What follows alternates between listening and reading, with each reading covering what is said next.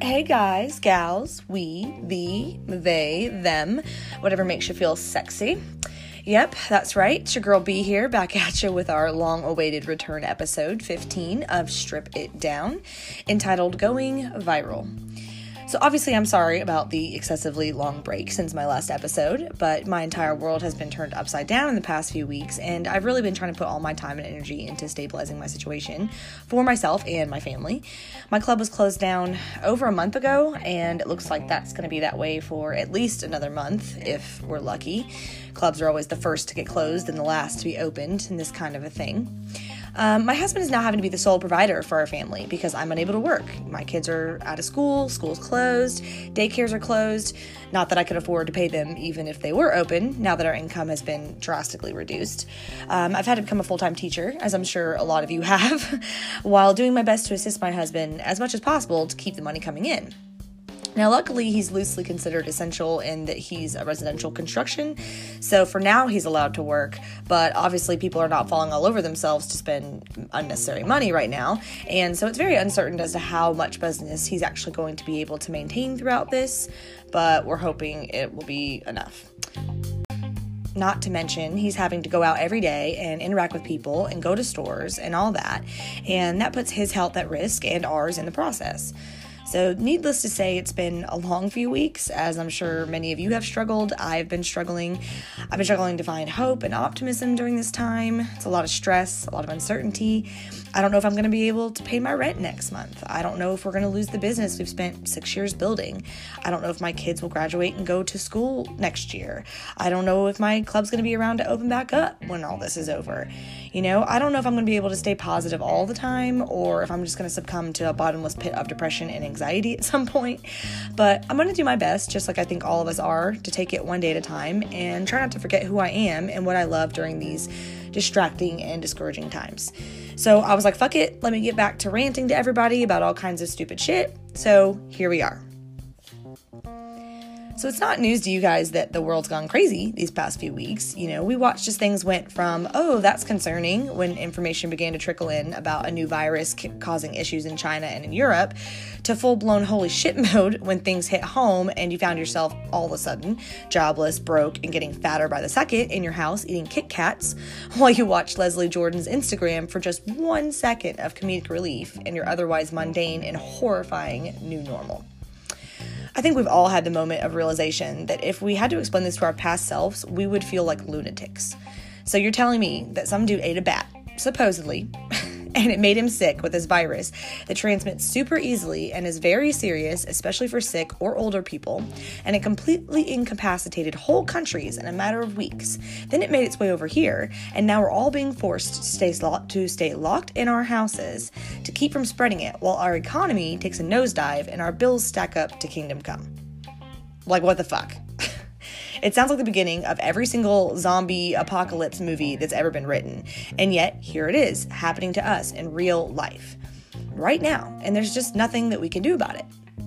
But once we all try our best to accept the fact that no matter how we feel about this whole thing, we think it's stupid, we think it's conspiracy, we believe it's super serious, it's the news' fault, it's Trump's fault, whatever you believe, we all have to admit that it has drastically impacted our lives. And for most people, it's been for the worse.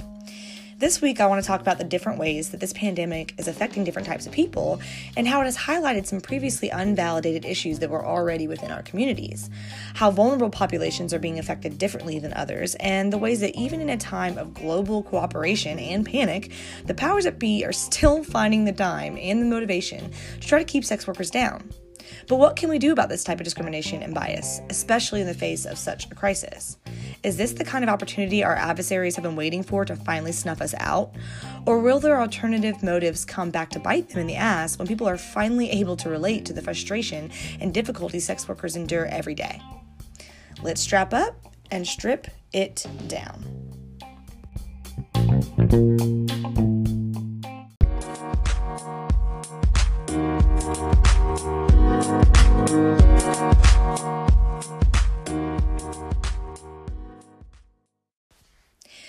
So, Like I said, I think that we can all agree that COVID-19 has had a negative effect on our daily lives. Financially, physically, mentally, we're all on thin ice, and there's no real end in sight. Aside from the beautiful silver lining that people like to constantly throw out right now about how the earth is finally healing in our absence and people are spending quality time with their families, having time for themselves to rest and to recuperate, and how we're seeing this amazing teamwork and bipartisan efforts to come together to beat this thing, etc., etc., etc. Yeah, that's all great, but let's not pretend like anyone is glad that this has happened and that it's not extremely stressful and scary. It's also impossible to generalize the impact of this situation on people because it's affecting so many different types of people in so many different ways and to so many different degrees. A person getting paid leave and full benefits to stay home because their employer has assured them that they will have a job when this all clears up and they have a comfortable debt-to-income ratio and money in their savings account, they might in fact be quite appreciative of this pause in reality. Aside from being concerned about their loved ones or amazed about this whole thing, they're loving getting to sleep in, read books they've always wanted to, spend time with their kids or their spouses or their dogs or whatever. They're trying new hobbies, they're taking long walks in the beautiful weather. It's great. But a single mother that's just been fired from her low-wage job, whose kids are now out of school, who has no way of getting or paying anyone to watch them, for her to find an essential job so that she can live, who is living paycheck to paycheck already and can't seem to get through to unemployment at all, is 1 week away from being homeless as she watches her credit cards stack up and credit go down, not knowing how or if she'll ever be able to rectify this situation once this thing is done. She's probably not seeing the beauty of this moment just right now. Now, of course, those are two extremes, and most people fall probably in the middle, somewhere between those. But the fact remains the same that we must remember that we cannot speak from a position of privilege and assume that everyone is in the same place that we are. The interesting thing about this whole situation is that it challenges the way we like to dehumanize people and blame them for their misfortunes. For instance, a lot of people like to ignore generational poverty, education barriers, gender and race-based discrimination, and other uncontrollable circumstances that impact and challenge how successful people are going to be able to become.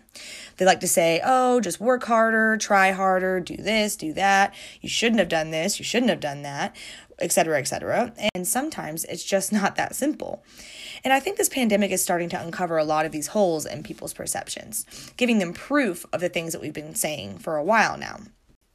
We're seeing now more than ever that the effects of wage gaps, inflation without cost of living, pay increases, generational trends in home ownership and in birth rates, they're all starting to come a little bit clearer that we're all in a house of cards, built on a system that was just not going to be able to hold up forever in its current state. People at the top of the tower might be like, nah, things look great from up here, there's nothing to worry about, y'all are just complaining. But those of us at the bottom that have been struggling from this weight above us for quite some time, we can see the support starting to buckle, and no matter how we were kicking and screaming, no one was paying attention.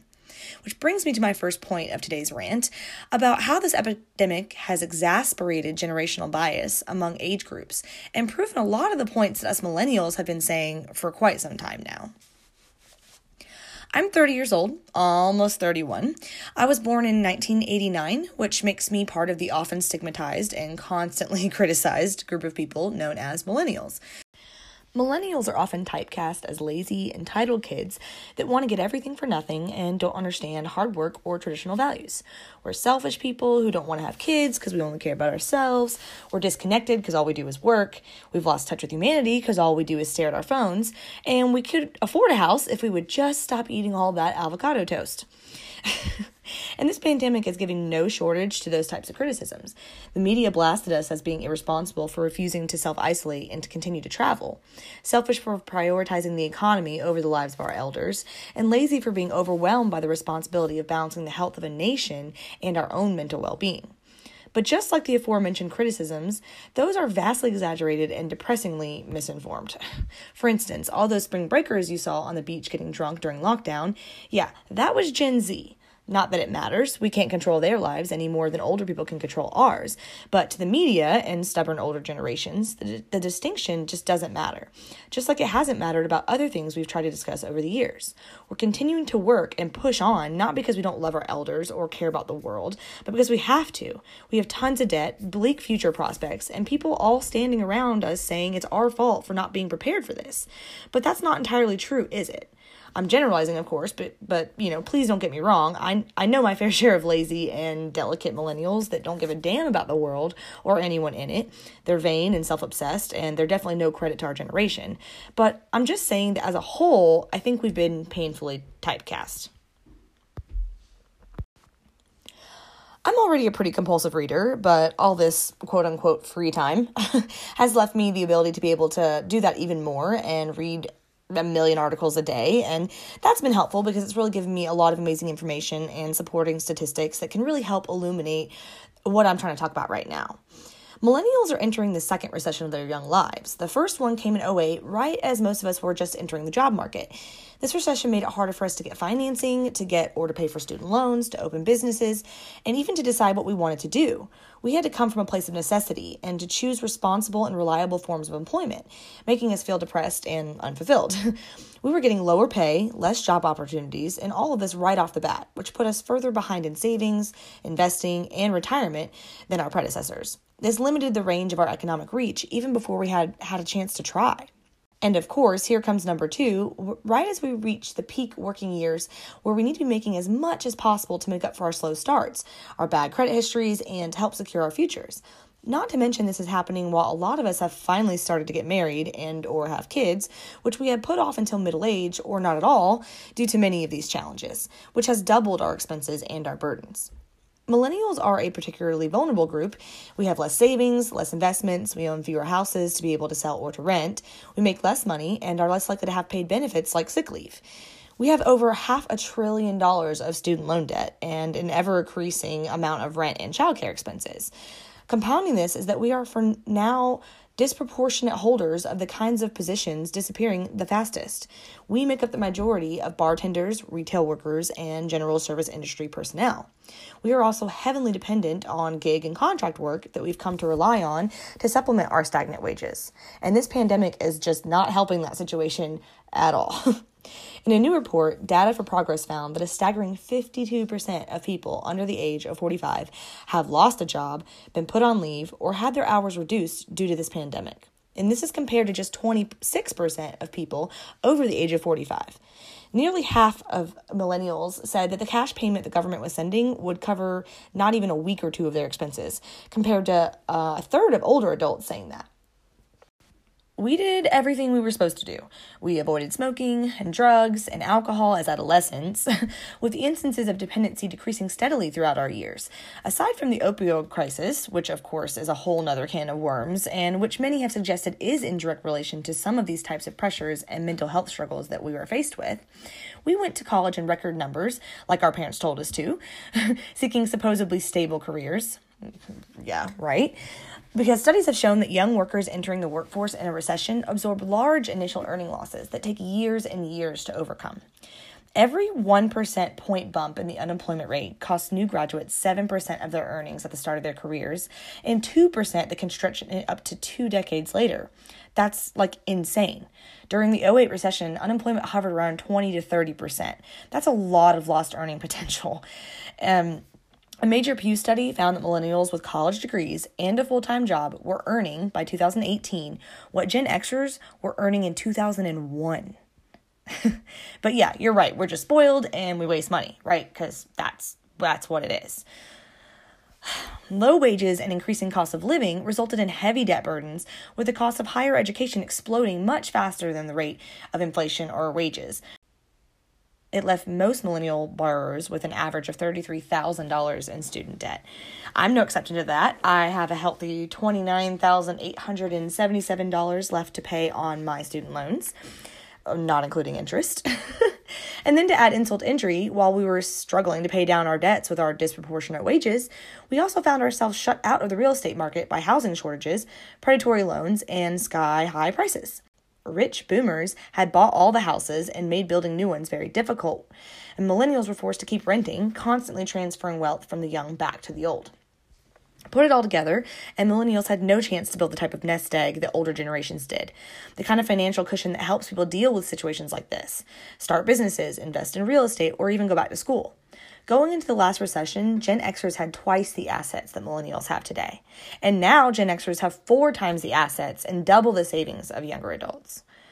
We've had less opportunities and financial stability from the get-go, and yet we find creative and dedicated ways to try to get around these struggles and to get ahead, and we're labeled spoiled or unattached. We've been fighting an uphill battle this whole time, and now we're getting knocked down once again with lots of uncertainty as to if we will even be able to get back up.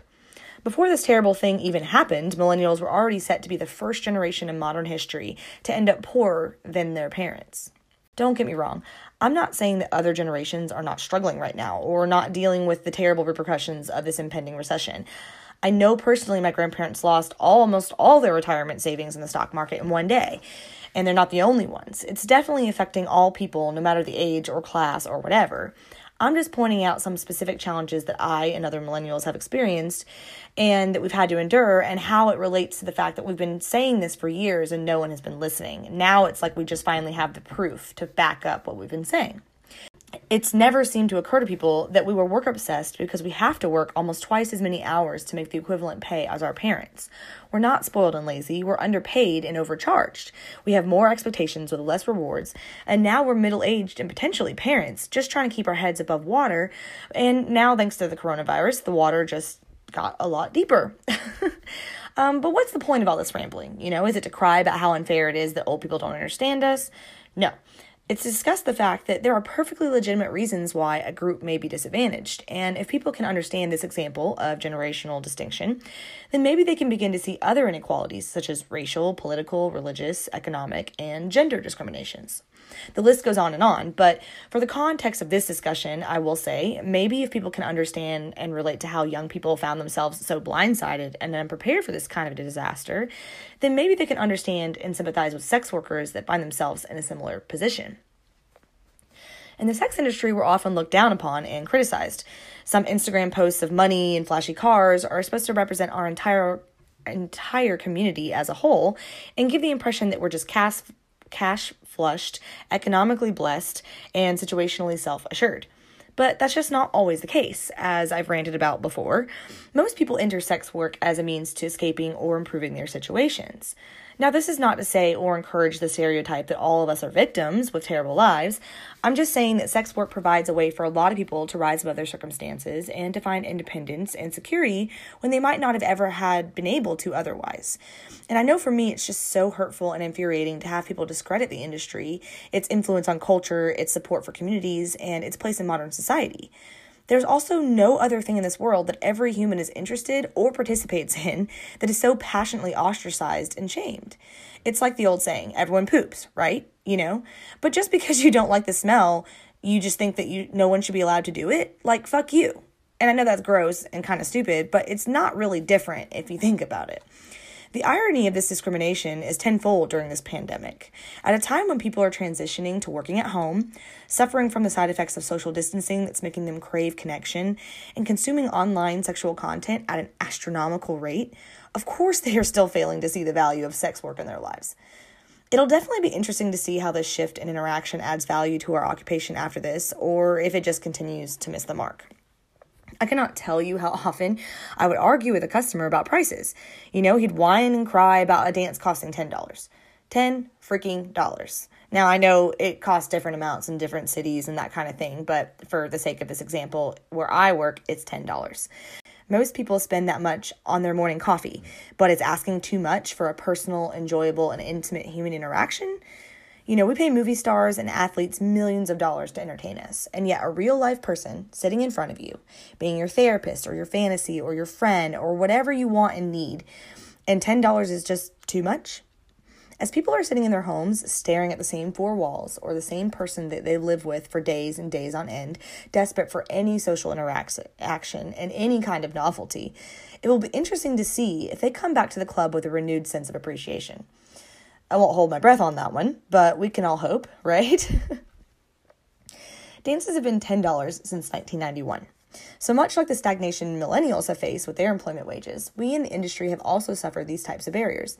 Clubs taking advantage of non-employee status while imposing employee regulations, financial disadvantages in lending and banking services, and discrimination from healthcare workers and police enforcement.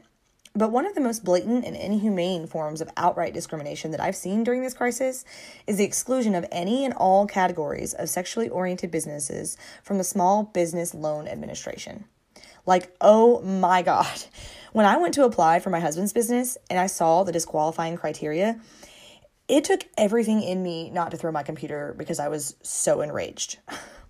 I mean, he qualified, that wasn't the problem, but, for other people in the sex industry, it is. The CARES Act has amended many different types of legislation in order to try to accommodate the unprecedented circumstances that we're facing with this coronavirus. It has expanded unemployment to include independent contractors and gig workers. But I'll bitch about that disaster another time. It has opened up billions of dollars in aid to small businesses and local agencies, and it's offered stimulus payments to citizens to try to help during these uncertain times. But I would love for anyone, to please explain to me how anyone could read those SBA guidelines and defend such an obviously prejudiced piece of legislation. Under the amended guidelines, even independent contractors such as myself can apply for a small business loan. Hairdressers, musicians, Uber drivers, whatever. All kinds of people can submit a claim and hope to have some kind of relief come their way. Because our government has compassion for the struggle of the American people, right? It understands the changing economic landscape of these challenging times and recognizes the need for flexibility amid this unparalleled catastrophe, right? Yeah, for everyone except sex workers and those affiliated with them. Like, what? I mean, even in a time like this, you're still finding the time and the contempt to go out of your way to exclude an entire population of already vulnerable citizens, their basic rights. So for context, the exact statement reads, applicant does not present live performances of a prurient sexual nature or derived directly or indirectly more than the minimum gross revenue through the sale of products or services or the presentation of any depictions or displays of a prurient sexual nature. And in case anyone was curious, prurient, I can't say that word, oh my God. Prurient is defined as having or encouraging an excessive interest in sexual matters. It's absolutely unbelievable. I mean, it's vague, but this is so obviously excluding strippers, cam models, porn actors, nude models, etc. But what's curious is that it can disqualify so many more people than that. Sex toy manufacturers, club owners themselves, magazines, lingerie stores, producers, directors, who knows, anybody that works in that capacity in the adult industry, agents, art figure models. How nitpicky are they going to be if they wanted this kind of generalized description? But either way, it doesn't matter. It's absolutely ridiculous, and it's blatantly unconstitutional. The restriction against prurient businesses receiving federal disaster funds dates back to 1995, when the Clinton administration helped define the SBA's eligibility rules and regulations. The SBA determined that it would exclude small businesses that engaged in, quote, lawful activities of an obscene, pornographic, or prurient sexual nature. Ignoring how painfully rich that is coming from the Clinton administration, considering the scandal that he found himself in, it doesn't change the fact that it was plainly discriminatory then, and it's even more so now. This was written when it was assumed to not only be needed in rare instances of disaster that happened on a small scale to a small population of people, but no one's going to feel bad for a stripper who can just go get another job if she needs to. Well, that's just not the case this time. An entire country of people are being forced to stop generating income, go into their homes, and basically hold their breath and hope that everything they've spent their entire life building isn't going to be washed away in a couple of weeks. The government says it's recognized these extenuating circumstances, which is why they've made the amendments that they have, to include more entities and relax qualifications. But again, not for us, not the whores, never the whores. We're not people, right? It doesn't matter that we're legally employed and that we pay federal taxes out the ass. We're still not eligible for aid because of why exactly? A bunch of uptight old white dudes are uncomfortable. Our core customer base is uptight old white dudes, but that doesn't matter. They don't agree with our lifestyles, so they don't want to help us out. But who is eligible? Who did they make a special point to write the rules for during this time of great change and tolerance? Their motherfucking churches. Now look, I'm not going to go into religion or any of that touchy shit. You can believe whatever you want and do whatever you want. I'm not defaming any of that. The point that I'm making is not that I give a shit that the government is allowing them to apply for aid. Whatever. It's that they're allowing them to apply for aid and not us. Churches pay 0 federal taxes. Okay, they contribute no money or resources to the economy and are, in fact, a subjective entity themselves. Not everyone agrees that we should be able to shake our asses in a private setting between consenting adults. Okay, but not everyone agrees with religion or the privileges that church is receive anyway. But we seem to be the only one that's getting excluded in this situation. So directly from the SBA website, it says, quote, to clarify, faith-based organizations are eligible to receive SBA loans regardless of whether they provide secular social services. That is, no otherwise eligible organization will be disqualified from receiving a loan because of religious nature, religious identity, or religious speech of the organization. However, it seems that otherwise eligible organizations of a prurient sexual nature will be disqualified from receiving a loan because of sexual nature, sexual identity, or sexual affiliation. I mean, wow. Just wow, you know? It's pretty insulting when you think about it. I know, I'm like crazy and heated and all that about this, but it's just so unfathomably hard to believe. But also not hard to believe at the same time. You know, people were livid when it seemed like politicians were bickering over irrelevant and agended items when they were supposed to be passing, you know, the CARES Bill Act. They were enraged to think that they were using our suffering to promote their own personal vendettas, and the ensuing stall to the desperately needed relief was met with swift and sharp criticism. Citizens were united. They were like, argue about abortion and saving the environment later. You know, you need to help us survive right now. You need to get this done. However, when they're so obviously denying us the same rights and assistance as literally every other business, so publicly and so scornfully, it just doesn't seem to matter to anybody. Well, it matters to us, and it's not acceptable. And I have no doubt that the strong and smart people of the sex industry will not take this lying down, pun intended. There's going to be a reckoning regarding the blatant mistreatment of these individuals during our time of need, and I personally cannot wait to see it and hope I get to be a part of it. You know, at the risk of sounding like a conspiracy theorist, I can't help but wonder if these types of bureaucratic regulations have been left in place to assist the elimination of the sex industry, particularly the in-person workers. I think these assholes have conceded that they cannot turn off the internet. You know, there's no going back as far as that's concerned. The amount and even though they've tried, with FOSTA and SESTA and all that, the amount and prevalence of online content is growing every second, and it would be impossible to slow or corral it. Hell, we all know those uptight bastards are beating their shit to it right now, but it's easier to digest because it's private. You know, it's between that person making it and the person on the other end of the screen. You don't have to drive past the building on your way to church, or tolerate their presence at your town hall meetings, or listen to residents of your city complain of crime or dangers these businesses are supposedly encouraging. And your voters don't have to know that you've allowed it to continue. But by refusing as many sexual businesses aid during this time, the virus may have done a lot of the legwork for these people. Without funding, clubs will have to close. Models and entertainers will have to rebrand themselves or go digital, which most have. Sex shop that Susan hates driving past to on the way to her book club will be no more. And they won't have to get to that single speck of dirt on their grimy little hypocritical hands. I don't know. I know I'm being hella dramatic right now, and it's like, okay, I'm 2 seconds away from putting a tinfoil hat on my head and going into my bunker, but I just can't help but wonder about the convenience of all this, you know, for people with an axe to grind against the adult industry. It just doesn't make any sense why legislators would spend so much time considering and rewriting all these policies for so many formerly unincluded individuals, somehow miss the impact an exclusion like that would have on a huge population of people. They know, they just don't care, because sex work isn't real work, and sex workers aren't real people. Other factions would notice, complain, protest, but I suppose they seem to think we won't. Well, fuck you. You know, sex is the oldest occupation in the world, a universal pursuit, and an economic mainstay. It will always be there in one capacity or in another. This historical event may have forever changed the landscape of millions of industries, the sex industry included. But no one should ever think that we will ever fully be abolished, or that we'll go quietly if they try. Oscar Wilde famously said, "Everything in the world is about sex, except for sex. Sex is about power." And we have a whole lot of sexual power behind us on this one.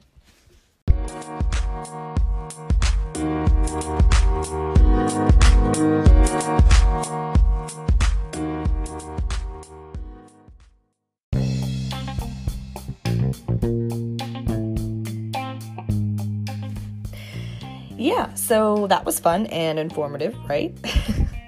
I know it was basically just me raging about things that I can't help, but I'm heated about the subject right now. I can't help it. I just don't like being put in a position where I'm unable to be autonomous. I've always been fiercely independent, and sex work has helped me maintain that through some of the hardest times of my life. But to be going through this horrible circumstance with not only the security dancing has given me completely gone, but the insult of closed-minded people trying to kick us while we're down is just kind of the straw that broke the camel's back, So yeah, I'm really fired up and angsty about the whole thing. Unemployment giving us the runaround isn't helping that frustration either. Ugh. But I think that everyone is just dealing with their stress and outrage differently right now, and compellingly debating my grievances with you guys is the way that I'm doing it. So thanks for listening. I want to know what you guys are thinking, what you guys are feeling, what you're going through right now. What do you expect will come of all this? I want to hear everything. We're all in this together, and there's no denying the repercussions of this moment in history is going to be felt for generations to come. And that's some heavy shit, you guys. I miss being able to pay my bills, I miss going to restaurants like fucking cheese dip. And I miss spending times with my friends and my family the most. But I miss yakking to y'all too. And thanks for tuning in again and sticking in there with me and my flaky ass. I'm going to try to get back on schedule since, what the fuck else am I going to do? But until next time, please be sure to like and subscribe, share, rate, and review the show. Please tag or mention me on Instagram in a story or on your wall, if you will. It really helps me find new and different audiences. And also don't forget that you guys can call in to be a part of the show, and I might feature your question or comment on an upcoming episode. You just go to anchor.fm/bstripsitdown/message, and you can leave it there for me, or you can email me at bstripsitdown@outlook.com. Or, of course, you can message me on Instagram or Facebook. But until next time, I guess we gotta stay your sexy ass at home, but still drink more water, have more sex, and go the fuck to sleep.